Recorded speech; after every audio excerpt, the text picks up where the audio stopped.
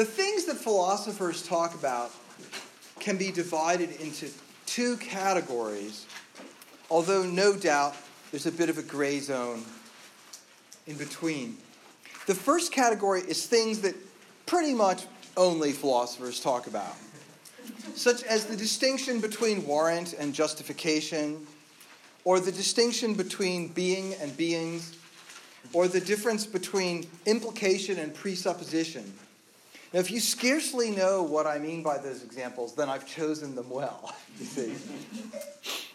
The second category is things that non-philosophers already talk about, such as persons, or intentions, or political authority. Questions could, of course, be raised about this distinction. For example, are philosophers' only topics, are those topics legitimate? Or when such a topic appears, does that reveal that philosophy has gone off the rails? If they are they legitimate for themselves? Or are they legitimate only insofar as they facilitate discussions of topics that aren't philosophy only? Questions like this are parts of larger questions, like the question of the relationship between philosophical thinking and other kinds of thinking, which is in turn a part of the still larger question of the relationship between philosophy and the rest of life. The topic of this present talk, causality or causation, is definitely one of the questions that philosophers do not have a monopoly on.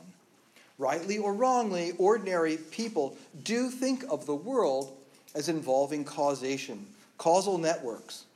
Things don't just happen. They are made to happen by other things. The window doesn't just break. It's broken by a tree branch in the wind or an errant baseball. The car didn't just crash. It crashed because the road was icy or because the driver was texting. As we say, things happen for a reason. There are many issues in the philosophy of causation, only some of which are relevant in this session. Here is what we'll be examining. First, the difference between the Aristotelian Thomist view and the Humean view. Second, a picky question about what's a cause and what's an effect. Third, the classic doctrine of the four causes. Fourth, how God might be said to be a cause. And finally, the difference between a causal explanation and an ultimate causal explanation. All of this will be important in its own right, but it's also important inasmuch as it paves the way for discussion later in the conference of arguments for the existence of God. Those arguments presuppose certain ideas about, you guessed it, causation. All right. The Aristotelian Thomistic view of causation as opposed to the Humean view.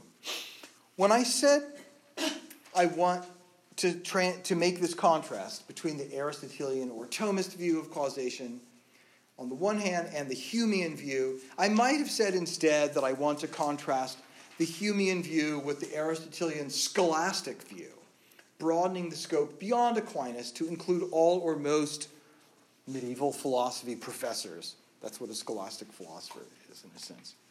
But I also could have said Platonic, Aristotelian, scholastic. I could have said Platonic, Aristotelian, Plotinian, scholastic, Cartesian, and so on. The Humean view of causation is not the standard view. Almost everybody disagrees with it. On the other hand, it's very important and very influential. But what is the Humean view? One way to put it, a slightly misleading way, would be to say that for Hume, there's just no such thing as causation. Things don't happen for a reason. They just happen. The baseball moves to the window, and the window breaks. But the baseball didn't break the window. True, it's a very consistent pattern that when baseballs arrive at windows, windows break. But that's all it is, a consistent pattern, a pattern which Hume calls constant conjunction. Perhaps you've heard the slogan, correlation is not causation. Well, Hume thinks it is. Now, I said this is slightly misleading. It's misleading if it makes you think that Hume holds that we should stop saying that one thing causes another. It's misleading if you think that Hume holds that we should stop thinking like this. For Hume, we can't stop thinking like this. And for all intents and purposes, we can't stop saying it. We're just built this way. We're built to expect patterns to continue. When baseballs regularly break windows, we start to anticipate a window breakage when we see a baseball approach. And no amount of philosophy will ever change that. What philosophy contributes is the proper understanding of what this is all about. Our idea of causation isn't really derived from the baseball and the window. It's derived from our own felt anticipation of the breakage of the window. Ideas come from somewhere, according to Hume. This one, causation, doesn't come from the outside world. It comes from our own feeling of expectation. Here comes another broken window. So go ahead and say the baseball broke the window. Hume does it too. But do be aware, at least in your more philosophical moments, that this belief is as much a belief about your own habits of mind as it is a belief about baseballs. This is Hume's way of thinking about this. Aquinas, Scotus, Aristotle, Plato, and many others would all disagree strongly. They think that the world really does contain objective causal patterns, and that our beliefs in such patterns are derived not from our own feeling that this will come next, but from what's really going on out there in the world. So that's the first point. From the Thomist perspective, causation is real. Now for the picky question. You might ask, what does the causing? When a baseball hits a window and the window breaks, should we say that the baseball is the cause and the broken window is the effect? That might sound obviously right, but actually there's an alternative. Some philosophers like to speak of event causality. On this approach, it's better to say that the cause is the event of the baseballs hitting the window, and the effect is the event of the windows breaking. About this, I will say just two things. It's actually a big, complicated thing, and there's like an entire literature about this. First, for philosophers like Aquinas, agents can be causes. Even if there is some point to saying that what broke the window was the event of the ball striking it, the more basic truth is that the ball struck the window and thereby broke it. This can be called agent causation, as long as we are willing to use the word agent broadly, so as to include not just rational agents, but also non-rational agents, like baseballs. Second, for philosophers like Aquinas, not all causality is performed by agents. Sometimes causation is performed, if that's the right word, by aspects of agents, by what we might call causal explanatory factors. But to say that is just to segue into the next topic. So let me start talking about the four causes. Aristotle's famous doctrine of the four causes. Following Aristotle, Aquinas has the idea that there are mainly four types of cause. Some of their names are pretty confusing. And just using the word cause in this connection is confusing in itself. Because what Aquinas calls a causa in Latin, right? Obviously he doesn't call anything a cause because he never writes anything in English. What Aquinas calls a causa is broader than what we call a cause in contemporary English. In our language, it might be better to talk about an objective explanatory factor. But on the other hand, that's not very snappy, is it? So let's walk through some examples. Consider a football. I could ask you why it smells so nice, and your answer would be that it's made of leather. I could ask you why it bounces so funny, and your answer would be that it's a prolate spheroid. I could ask you how it came to exist at all, and your answer might be that it was made by a football maker at Wilson Sporting Goods. I could ask you what it was for, and you could say it was for playing the game of football. In each of these cases, I asked you a question, and you answered by pointing to an explanatory factor. The leather is what the football is made out of, and that is an explanation of its smell. It's a factor that explains some truths about the football. The shape is how the leather is configured or arranged, and that's an explanation of how it bounces. It's a factor that explains some truths about the football. And likewise, although in different ways for the other explanatory factors.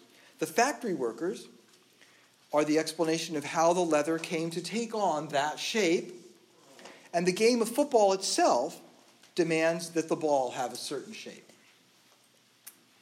These are explanatory factors then, and they are not explanatory merely in the sense that they might play a role in someone's thinking, in someone's attempt to find an explanation.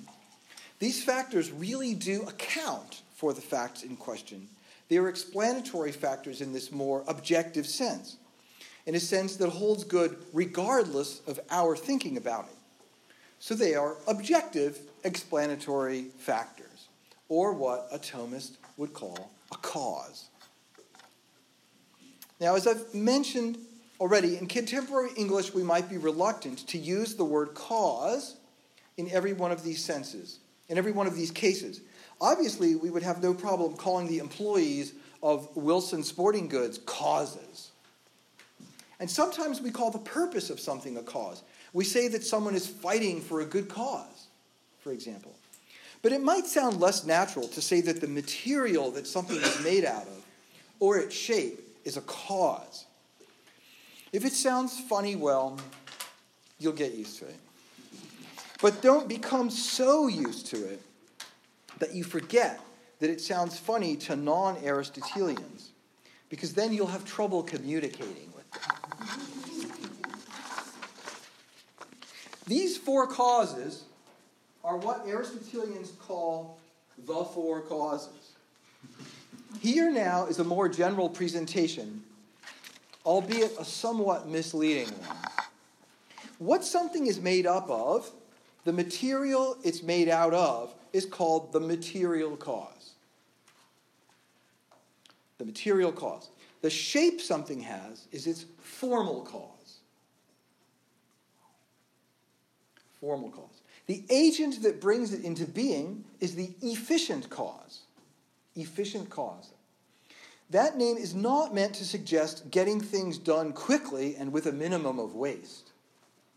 Instead, it comes from a Latin word that means to do or to make. So it's the cause that gets it done.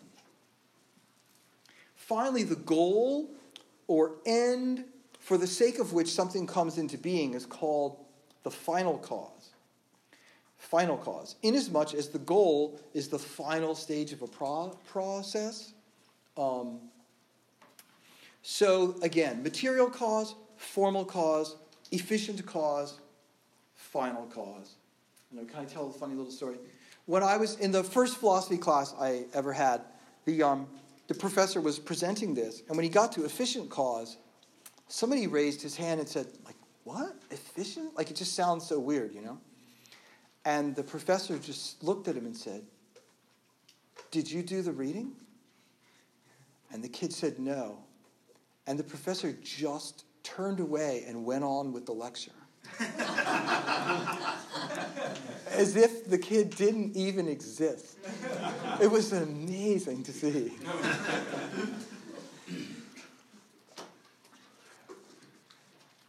Now, I warn you, I almost said who it was into the tape, but I won't. I'm sure he's proud of it, though. Now, I warn you that this is somewhat misleading. Let me explain how.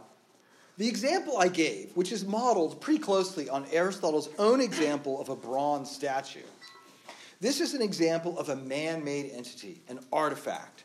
From the metaphysical point of view, an artifact isn't a very deep kind of being.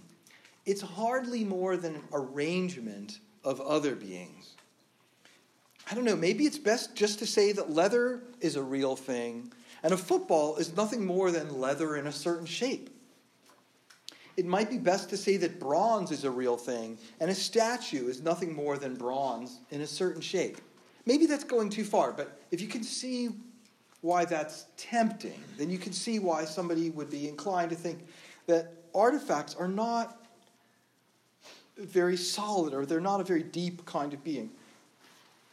I don't know. The topic of the metaphysical status of artifacts is actually a really difficult one. I'll say what I've said like 12 times already today. I'm not going to get into that here. But I'm saying this mostly because I want to point out that talking about artifacts is really, for us, it's just a way of getting started on thinking about the four causes. The four causes as they exist not in the world of man-made objects, but in the world of natural objects. A football has four causes, but so does a cat. And it's the cat that we really want to focus on. And I should add, not caring about the difference between artifacts and natural objects is extremely common in contemporary philosophy. And in my opinion, it leads to a lot of mistakes. If you want to give the same account for both, you have to earn that. You can't just take it for granted. Okay, let's start out by trying to think about the cat on the model of the football. First, its material cause would be cat flesh, or cat organs, or cat cells. Its formal cause would be the arrangement of this flesh, of these organs or cells. Its efficient cause would be the parent cats that brought it into being. And its final cause would be, I don't know, what is the purpose of a cat? I don't mean that in the snarky anti-cat sense. I mean just like, what does that mean? I just tried to give a fourfold explanation of a cat that was modeled on the fourfold explanation of the football. One of these four explanations, one of the four causes, makes very good sense, namely the efficient cause. It does sound right to say that the parental cats are what brought the cat into being. But one of these four explanations turned out to be highly problematic, namely the final cause. It's fairly unclear what it might mean to talk about the purpose or end of a cat. And there are problems with the other two causes as well, because it's really not true that a cat is an arrangement of cat cells. At least, it doesn't come to be as an arrangement of cat cells. It's not the case that we begin with cat cells and then some agent arranges them into a cat. That's the Frankenstein model of how living things come to be. You start with parts that are already human or already feline, and then you put them together. But that's not what happens in real-life actual reality.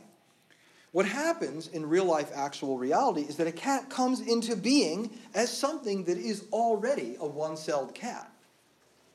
The existence of cat cells doesn't precede the existence of the cat.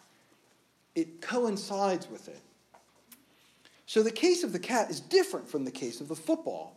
In the case of the football, you have something that is not a football, some leather, and then you arrange it in such a way that what you have is what we call a football. But in the case of the cat, you don't start with something that is not a cat, namely some cells, and then arrange them into a cat. Something comes into being, namely a cat, and it has cat cells, but those cat cells don't precede the cat as the stuff that a cat is constructed out of. So this is part of what's at stake in talking about substantial change, which I mentioned last time. So what this shows is that we need to deviate from the football model. The situation of the cat is similar to the football, but also different. A cat is a thing, a substance. Its essence is to be a cat, to be feline. That essence, you might say, has two aspects, a material aspect and a formal aspect. The material aspect ensures that it is a corporeal entity that is capable of being acted upon by other corporeal entities. The formal aspect ensures that it is an entity of a certain type, in this case feline. What's more, the formal aspect dominates over the material aspect, making it be the case that the cat doesn't just have some matter, but some matter of a specific sort, namely cat matter. The catness of the cat's matter isn't something the cat form accepts and deals with, the way the football shape accepts and deals with the leatheriness of the football's matter. The catness of the cat's matter is derived from, accounted for by the cat form. Again, that's very different from the case of the football.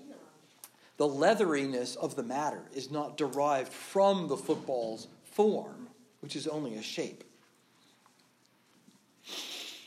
What about the final cause? What is the goal of a cat? I think a Thomist could give two answers that are meant to be consistent with one another. I'll give the first answer here, and the second answer in the next section of this talk. The first answer is that the end or goal or final cause of a cat is to be cat-like, to be feline. A cat living out a feline life, purring, killing mice, making baby cats, that is the goal of cat existence. A cat's goal is to be the best cat it can be. Not, of course, that cats have this in mind as their intention. The idea instead is that there's a difference between being an awesome cat and being a mediocre cat. And the goal of cathood is to be awesome. I mean, it is. This goal of awesome catitude is a cause in the sense that it explains why cats are the way they are. Cats have claws so they can kill mice. Indeed, Aquinas says that the final cause is the cause of causes. In order that a cat-like life be lived, cats need to have certain kinds of cells and organs. Cat parents bring baby cats into existence so that new feline lives may be lived. Now again, it's not like the cat parents are thinking, hey, let's act so that new feline lives may be lived. But if the cats mate and new feline lives come into being,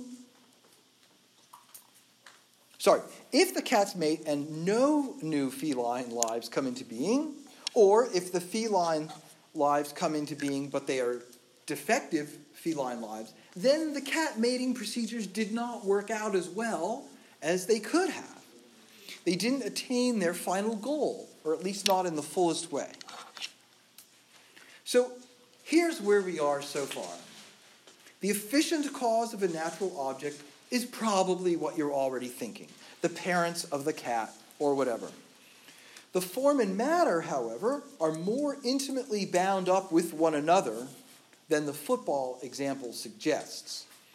In the case of a natural entity, the form is an inner explanatory principle that not only arranges the matter, but makes the matter to be the kind of matter that it is. The cat's form not only arranges the cat cells, it's responsible for the existence of cat cells in the first place. And the final cause is the full flourishing of the entity in question as an entity of its kind. Now, I want to say a few words about how the idea of causation connects to the idea of act and potency, which is what we talked about, one of the things we talked about in the last session. Generally speaking, when causation happens, that's because a potency gets actualized. So, for example, a fence has the potentiality to be green, and then the painter actualizes that potency by painting it so that it's actually green. Also, the painter himself had a potentiality to paint, which he then actualized. And interestingly, the actualization of the painter's potentiality to be a painter coincides with the actualization of the fence's potentiality to get painted. The potential cause becomes an actual cause precisely inasmuch as the potential effect becomes an actual effect. This point is going to come up below in a somewhat different way. Now let me add a complication. Normally, potentialities piggyback on actualities. In order to be potentially green, the fence has to already exist in actuality. In order to be potentially a painter, the person has to already exist in actuality. But there are cases of actuality where the connection between potentiality and actuality is a little harder to see. First, consider substantial changes, which we discussed in the last session. It's not the case that something starts out with the potentiality to be a cat and then keeps existing while actualizing that potentiality. Instead, something starts out with a potentiality to pass out of existence and be replaced by or succeeded by a cat.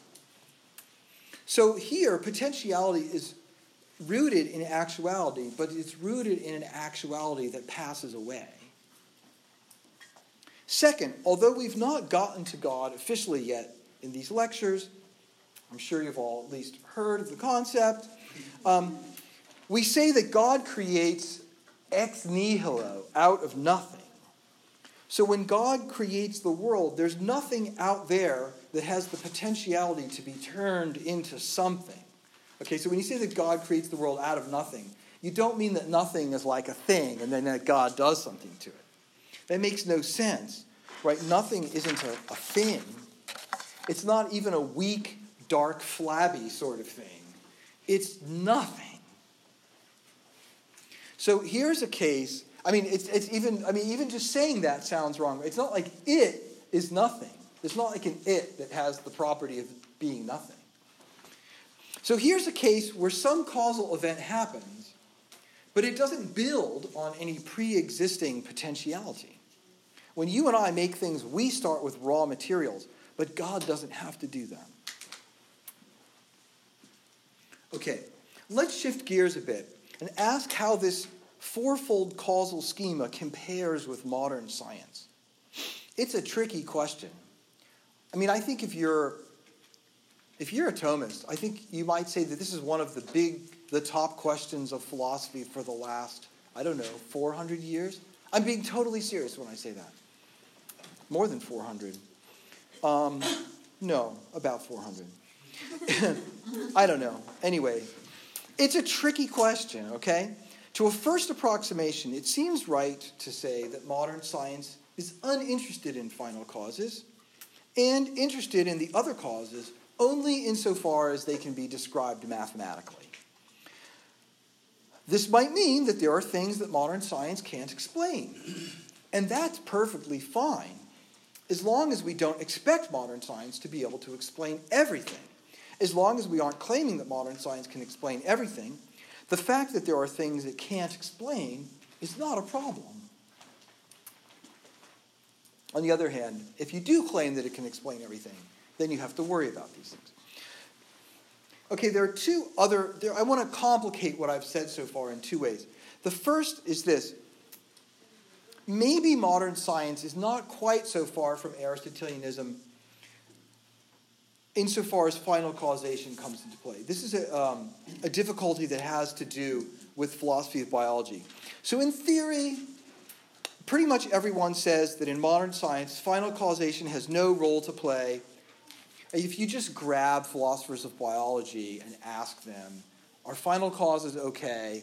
They're going to either say no or they're going to say yes, but then give you an account of final causation that tries to thin it out as much as possible. A lot of them will do that. On the other hand, it's not that easy to carry out this project in actual biology. It's not easy to talk about wings without saying that birds have wings so they can fly. Now, what we sometimes hear is that such talk is a kind of unavoidable shorthand for now, but that someday when the theory is complete, we won't need it anymore. We've been waiting for someday for a long time now. You can be forgiven for wondering whether it ever will. I raise this issue not to settle it. This is a very difficult and important question in the philosophy of biology. But I'm just trying to make you aware of it. This is something that really needs thinking about. The other complication is this. Maybe we shouldn't think of modern science as giving us causes at all, at least not all the time, but sometimes of just giving us correlations. For example, think of Boyle's law. It says that the pressure of a gas in a container is inversely proportional to the volume of the container. Assuming we hold constant the amount of the gas and its temperature. So this law shows that two quantities are related in a certain predictable way. But does it give us causation? Maybe not. So maybe at least sometimes modern science isn't about causation at all. I don't see why that would be a problem, by the way. It's not a criticism. So I've mentioned a few ways in which modern scientific understandings might vary from the Aristotelian causal scheme. I haven't done that to make either approach look bad. Maybe they're just different. Maybe they ask different questions, and so there's no incompatibility to worry about. However, there is a further question that is more of a challenge. This has already come up. The easiest way to bring it out is by going back to something I said earlier. You don't get a cat by starting with something that isn't a cat and then arranging it to the point where you get a cat.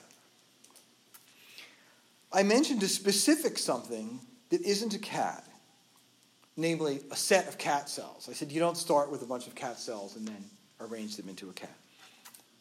But what if I had used a different example?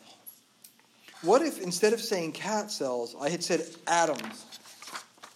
Couldn't it be the case that a cat comes to be not by the arrangement of cat cells, but by the arrangement of atoms? It would go like this. You have a bunch of atoms, and they make up a cat ovum and cat sperm.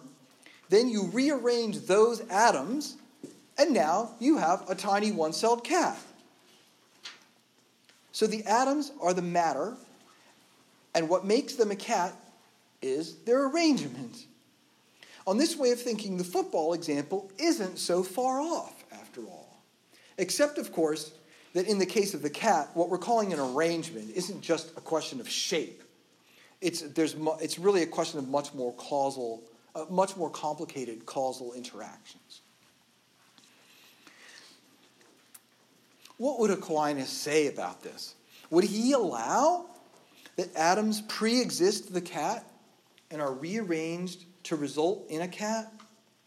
This is a very difficult issue to work out in detail, but the short answer is no. Aquinas would not say that. He would say that those atoms pass out of existence and that every bit of the cat is a cat bit, all the way down, no matter how tiny you slice. Even the things that seem like atoms or electrons or whatever are, in fact, cat bits.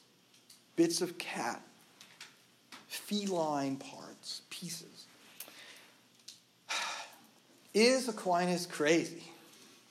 Or, to be a bit nicer, is he just ignorant of the things that we now know through the sciences of chemistry and physics? I used to worry about that. And to some extent, I still do. Okay, actually, I do a lot. But the truth is that this is a difficult issue. And when you talk to people, I said this last time, when you talk to people who know this stuff really well on a high level,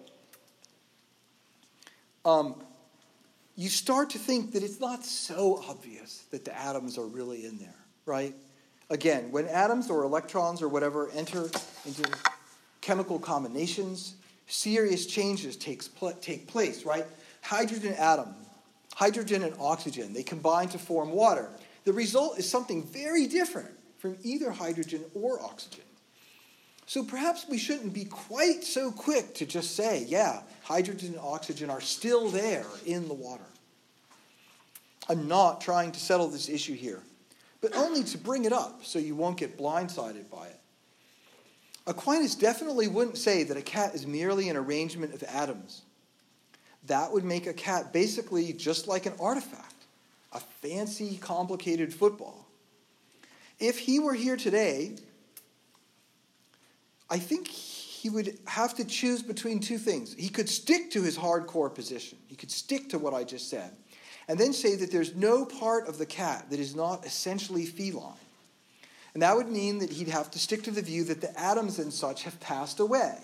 And then, of course, he would owe us an account, a sort of account of what modern science says that makes sense out of modern science. He couldn't just roll his eyes and go, oh, well, that's like science.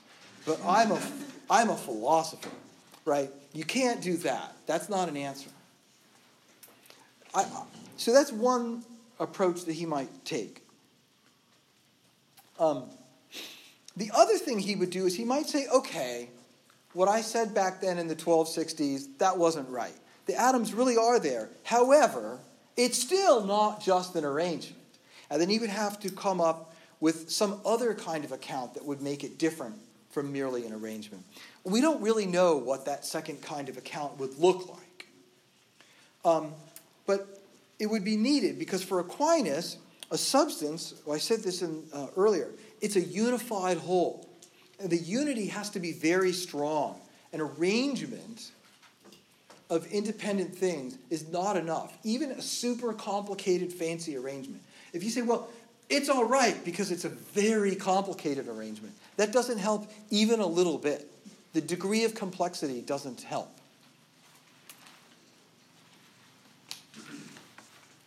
As I said, the big problem of philosophy for the last 400 years.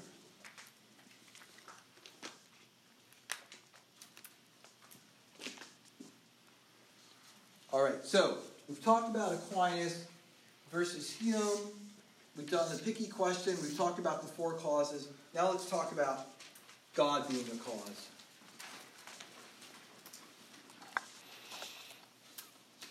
I mean, again, it's sort of premature to bring this up because we haven't actually put God into the talks. But I do want to make a few small remarks to set the stage for later. And this is building on what I already mentioned about creation ex nihilo. First and obviously, Aquinas would call God the cause of every creature in the sense that God is the efficient cause of every creature. He brings it into being. Second, Aquinas would also say that God is the final cause of every creature. Every creature has God and God's glory as its proper goal, as the proper goal of that creature. Third, he would say that God is the exemplar cause. Now, that's not on our fourfold list. Meaning that God is, so to speak, what each creature is modeled after. It's like an example or exemplar. Now, of course, this doesn't mean that every creature is just like God. For one thing, every creature falls very short of God. For another thing, creatures imitate God in various ways, differently from each other.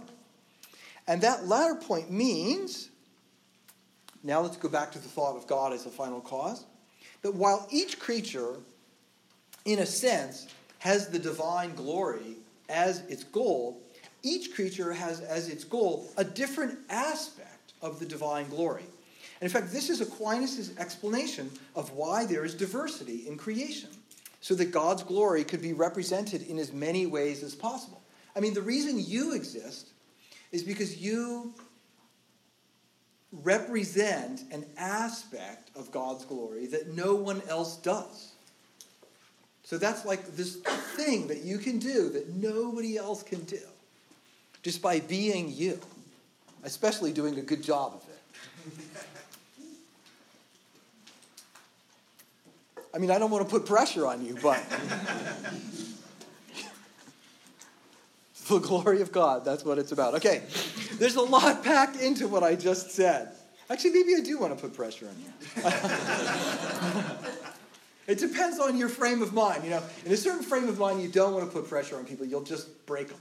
But other times, they need it. So, okay, some of this will come up in a more complicated form in subsequent talks. But right now, I just want to say one more thing. It's the makings of a second answer. Remember, I said the final cause. There's two answers. A cat's goal can be seen as the imitation of God. That's the second kind of answer, in a certain specifically feline way.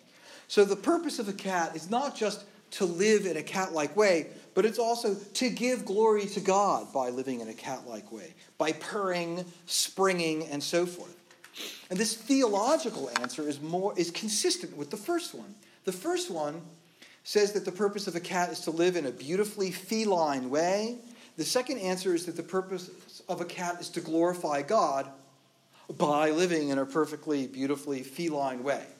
So the cat doesn't have to choose between being gloriously feline and glorifying God. For a cat, they're the same. All right. Now I want to finish with a remark about causal explanations and ultimate causal explanations. The search for knowledge is a search for answers to why questions, a search for explanatory factors or causes. When we find a causal explanation for something, we know why it is the way it is. You'd think that when we know this, our search would be over, but it's not that simple. That's because it's possible to have an explanation that isn't an ultimate explanation. And the real goal isn't just explanation, but ultimate explanation. What I have in mind is this. When you explain why something is, you point to its cause, but often enough, it's possible to ask a further why question, a why question about that cause. You explain one thing in terms of a second thing, but then you seek an explanation of that second thing. When this happens, it shows that the original explanation, although it was a genuine explanation, isn't an explanation that brings questioning to a conclusion. Imagine you are standing in a cafeteria line and you get shoved from behind.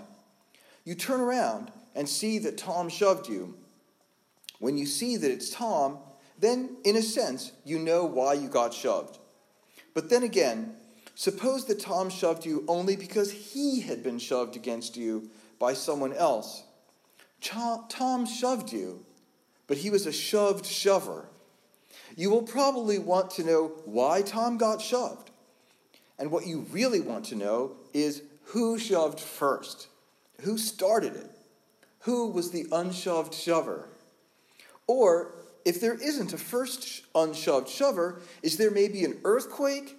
In one way or another, until you know who or what started it all, you won't fully know what happened. Or consider the following analogy. Suppose you are selling a car to Dave. You give Dave the car, and he says you can count on him for the money, because Sally is going to be paying him very soon. You want to be sure, so you call Sally, and she says that you can count on her to give Dave the money, because Mary is going to be paying her very soon. You want to be sure, so you call Mary, and she says, well, you get the point. Each of these people is good for the money, but only if someone else is good for the money. That's fine, but what you really want to know is whether there is someone back there who actually has the money. If not, you just gave your car away. This is like causal explanation in the following fashion. These people who are going to pay can do so only if someone pays them. In a similar way, there are causes that can do their causing only if something causes them. If real payment is going to happen, there has to be someone who doesn't need to receive money, but who just has it. In a somewhat similar way, if real causation is going to happen, there has to be something that doesn't need to be caused, but can just be a cause, all on its own. There's nothing wrong with the fact that causes often need their own causes. But at some point, you need something that isn't a caused cause, but an uncaused cause. I bet you can see the relevance of this to the overall theme of our conference. If you can't, well, wait for a few more lectures. Okay, so in this session, we have seen how Aquinas takes causation very seriously in a non-Humean way. And we have focused a lot on the doctrine of the four causes and on the issue of ultimate causal explanation. The material is important in itself, but it will also figure into discussions of the existence of God a few sessions from now. Thank you. And this will, I hope, pay off tomorrow. That's it. Thank you.